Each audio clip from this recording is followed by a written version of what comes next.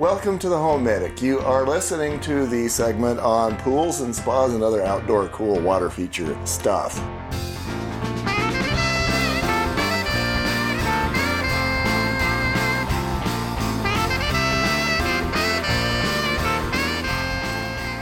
Welcome back to the HomeMedic, where we help keep your money in your wallet and your family out of the hospital. Heidi Hansine. Hey, good day to you, Garth. So we pretty much decided that you do want to keep your family out of the hospital. For sure. And unless, like you said, one of my kids is one of the medical professionals that happen to be there, and then we'll, Yeah. So one way to do this, to put your family in the hospital, is to have a swimming pool where your levels are too high or actually too small, too low. Levels of chemical treatment. Right. So we're going to talk about that and give you the levels that you're going to want to reach. Probably one of the most dangerous things you can do is to have a swimming pool and just have it out there and not know how to take care of it. Not have any care, not have any supervision. Because if it's underdone, you can have little nasties grow in it and cause rashes all over the body, which is never fun. No. And if it's overdone, then the chemicals go after your body, and that's not cool either. Not to mention your hair color too. I mean, have you ever seen those green, too much chlorine, what it does to the hair? Yeah, your blondes turn to green. You have to worry a little more about hair color than I do. So I've done the research, and based on the research, we're going to go over the levels you're going to want to have if you've got free chlorine, for example. Now, there's a difference between total chlorine and free chlorine. What is that? So basically, let's say that you dump a certain volume, or you insert a certain volume of chlorine into your pool. Okay. Some of it is going to immediately find some nasty floaty and connect to it and do its job, and then it's not free chlorine, it's expended chlorine. Oh, all right. Okay. So, and if you've got some friends coming over, each of those friends has, for lack of a better term, goo on their bodies. Right. And sweat, and who knows which of the guests is peeing in the pool. And you can try to get them to shower beforehand, but a lot of times people don't. And I have to tell a quick story about taking my grandkids to the swimming pool the other day. Let's hear it. I was sitting there watching my kids, and right now they're 7, 5, and 3. Fun. And I had my 3-year-old granddaughter on my leg while I was watching somebody else come out of the chute. Your leg got warm? My leg got warm. I'm so sorry to spoil your story. And I thought, I know what you just did. And then I had a lot of motivation to move away from that spot. Did you give her a chemical lesson, though? Did you talk to her about chlorine and bromamine and chloramines? No, I just kind of moved her away from that spot. I know. You left other people hanging around in that spot, huh? Yeah. Stir the water a little bit. Spread it out. Put up a sign that says, please. So that's the purpose of chlorine, is to eliminate that sort of nastiness. And right, from what I understand, public swimming pools have a lot of that. Now, actually, and that kind of addresses one of the concerns you had last time we did these podcasts is, shoot, we're going to have all the swimming pool people in the universe mad at us. And actually, I'm thinking it's just the opposite, because probably if people knew how much pee there was in the public pools, they'd probably be a lot more motivated to... They actually might get their own pool. Yeah, you can pee in your own pool. And they may shower more, who knows. I'll admit, I was one of those teenagers that thought, shower before I get in there? Why would I do that? I'm getting in the pool right now. I don't shower anyway, so why would I shower before I go? So, back to the levels. We've got free chlorine. You're going to want to have a minimum of 2 parts per million. And ideal would be 3 to 5. And then a maximum would be 10 parts per million of so free what chlorine. do you really narrow it down? That is so broad. That's like 3 to 9. Mm-hmm. Where is the ideal, truly? Is it right in the middle of there? Or is it... the ideal is 3 to 5. 3 to 5. And, so 4? as the... 4 is the ideal? Yeah, let's go with 4. I just like to be specific. I mean, there's always room for variance, but, As long as there's let's put it this way, as long as there's a small amount of free chlorine residual, you're probably good. It's tough to get it to 4 exactly and keep it there, because you never know at what moment little Johnny is going to pee in the pool. So it does kind of vary. In other Right. words. You're not going to be fanatical about getting out there and making sure it sticks at 3 or 4. Right. At the same time, I've known back when I was in the drinking water business, I've known water operators to just go pour a couple of gallons into the top of the tank, and that's what they figured they were disinfecting that way. Oh, my word. But, like diluting the contaminants by adding a little extra water? Well, by adding chlorine to the water. But I'm thinking, okay, beforehand you didn't have a chlorine residual, and now you've got 10 tons of chlorine residual, and neither of those scenarios is great. I see. The same thing applies not only in the drinking water world, but also in the swimming pool world. So what about salt? You haven't mentioned the salt. Are we going to talk about that in another podcast? The salt will do the same thing, because salt is sodium chloride, and the chlorine and the chloride are pretty much the same thing, and so you'll just want to make sure again before everybody gets into the pool that you've got a chlorine residual that's ready to go. Okay. Combined chlorine, the minimum and ideal are 0, and this is actually chloramines. You want to have a max chloramine of 0.5. Basically, if you have chloramines going, fix it. Mm-hmm. Then you've got bromine. If you're not using chlorine and you're using bromine instead, it is very similar to the chlorine. Bromine is, the minimum is 2, just like chlorine. The maximum is 10, just like chlorine. Only the ideal for chlorine is 3 to 5. For bromine, it's 4 to 6. Okay, a little higher. So it's about the same. And you might want to talk to your pool and spa supplier and get their feeling about chlorine versus bromine. But based on what I know, I tend to favor bromine over chlorine, but probably salt over both of them. Really? So with the salt, we didn't talk about the parts per million. Do we need to mention that? Or is that different? Salt and chlorine are pretty much the same thing, because the salt creates a chlorine residual. I see. Yeah. So you just want to use those same Well, that numbers. is so interesting to me, because salt just has a totally different feel and flavor and smell. So it's interesting that it... Yeah, it's not nearly as hard on your skin. You feel better coming out. It's almost a healthy, therapeutic type of a thing. Yeah. So I think in your mansion, you're probably going to want to go with the salt, Heidi. I think so. I'm liking that idea. Okay. Then, in addition to the, for the chlorine or the bromine to work, you've actually got to have the pH right. Otherwise, the chlorine, the disinfectant, whatever it is going to be much less effective, and you're going to have to use a lot more of it.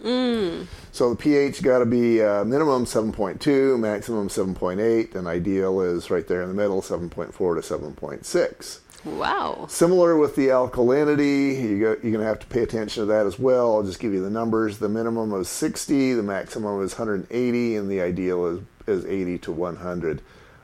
You've got a learning curve that you've got to address as the pool owner. Mm-hmm. And you can get some of that from me, of course, and I'm sure that there are pool and spa chemical places near your home, wherever you live, that are more than happy to bring you up to speed. Do you have a chart posted on your website? I'm just curious, because as people are driving, they're listening to this podcast, they may not have been able to jot all that down, and they're probably just pulling their hair out right now going, wait, what did he say? Yeah, that's a good point. We will put that up on the website. A chart. Okay, perfect.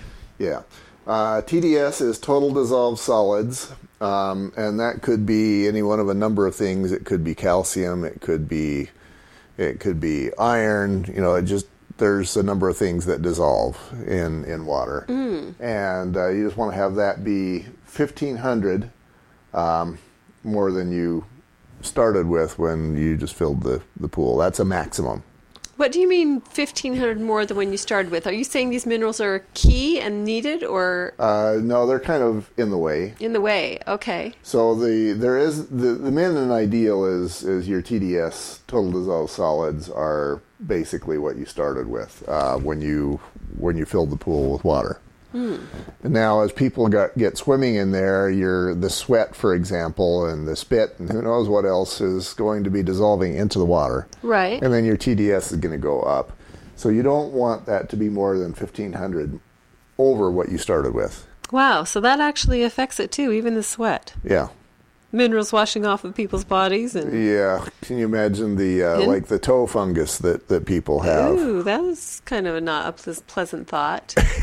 How how likely is it that you can contract a virus from like swimming pool water? For example, like a wart virus. Somebody's got warts, you go swimming in the same pool. If they have it chemically treated to the proper levels, do you have to worry, or does that pretty much take care of that? Boy, I don't think I want to answer that question because I'm a lowly engineer. I think I would probably have to be, what is the technical term for a skin doctor? Dermatologist? Dermatologist, thank you. One of those guys to really answer that question. But what we can do is we can say, we can use that as an example of why you want to have your free chlorine residual be there. The proper level, right? Yes. That reminds me of another story. Oh, Heidi. let's hear. I'm in the mood for a story. So I used to be in the drinking water business. Yes.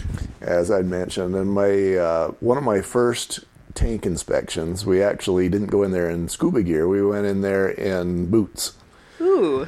And in this particular tank, it had, I'm going to say, maybe 3-4 inches in the bottom. They'd pretty much drained it out. Right. And we went in there because there was a concern about the water quality. They had a lot of nasties showing up in the test.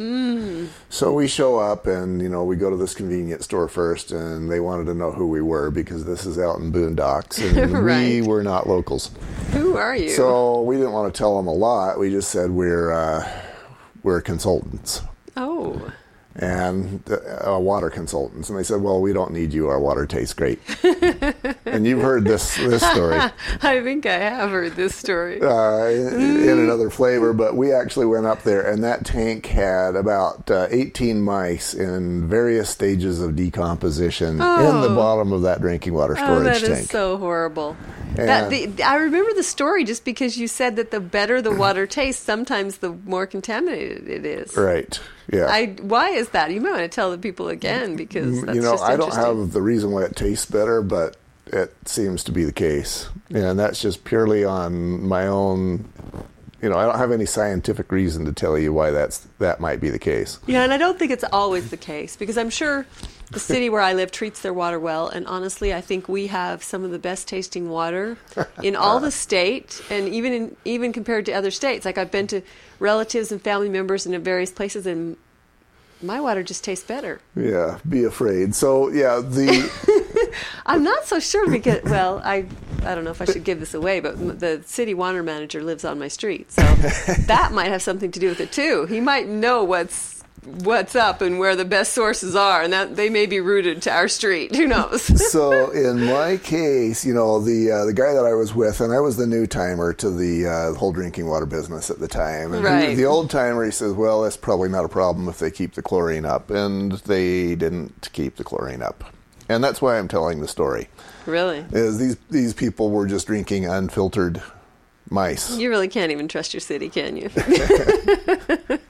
Well, these cities, they're probably good people, but you've got the mice that are getting in from the well or the spring. They're washing into the drinking water storage tank, and there they drown. They go to the bottom, and they start to rot. Some of these mice were just little piles of flour with a tail.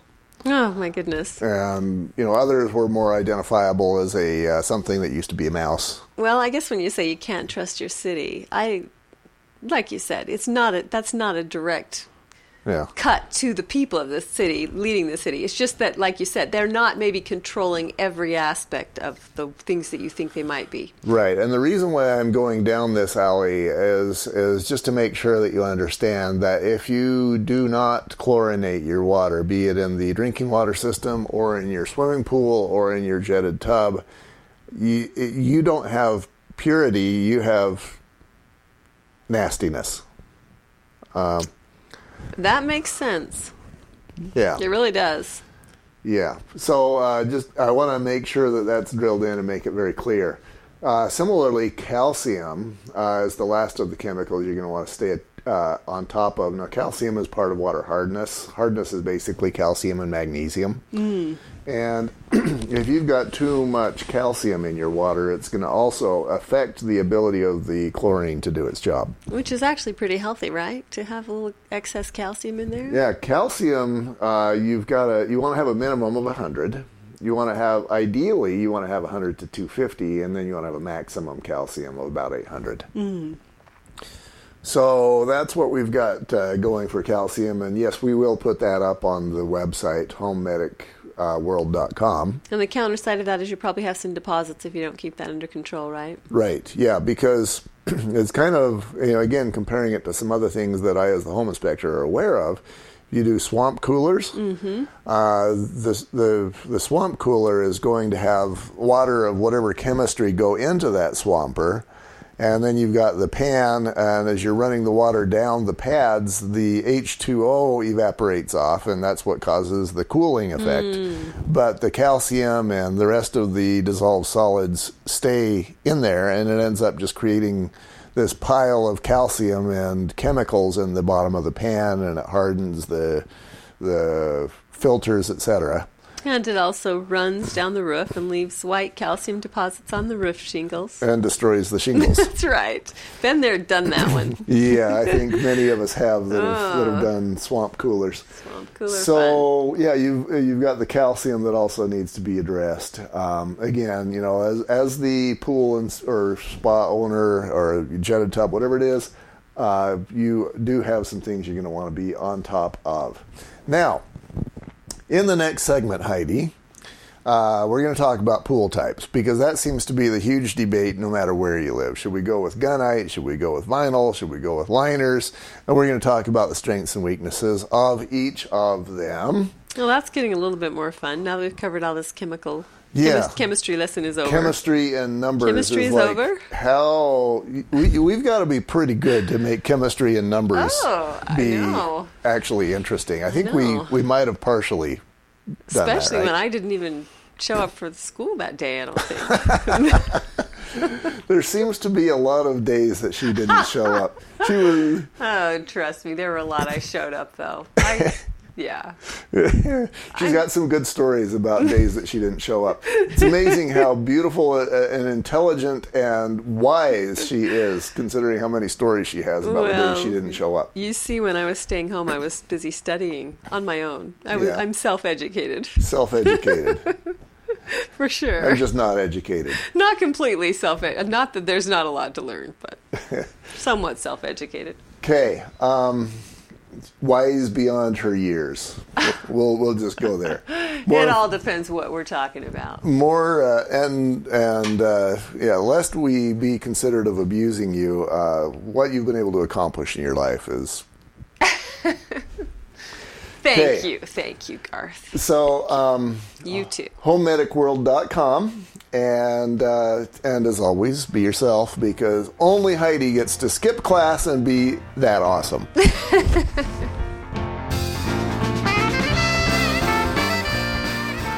Hi, this is Julia McKay with your Natural Solutions tip for the day. Julie, we are going to talk about one of the most powerful oils, essential oils, which is peppermint. One of the great things about peppermint is you can rub it on your temples after you wake up in the morning for an energy boost. I don't know about you, but I sure need that every morning. Oh, I need that too. Did you also know it promotes healthy respiratory function and clear breathing? That is fabulous, but I think the best thing is you can put a drop in your mouth and help freshen your breath. I was going to say, the best thing is good breath. No, there are so many great uses for peppermint. If you'd like to know more, one of the 100 million uses for peppermint, go ahead and email us at naturalsolutions@homemedicworld.com.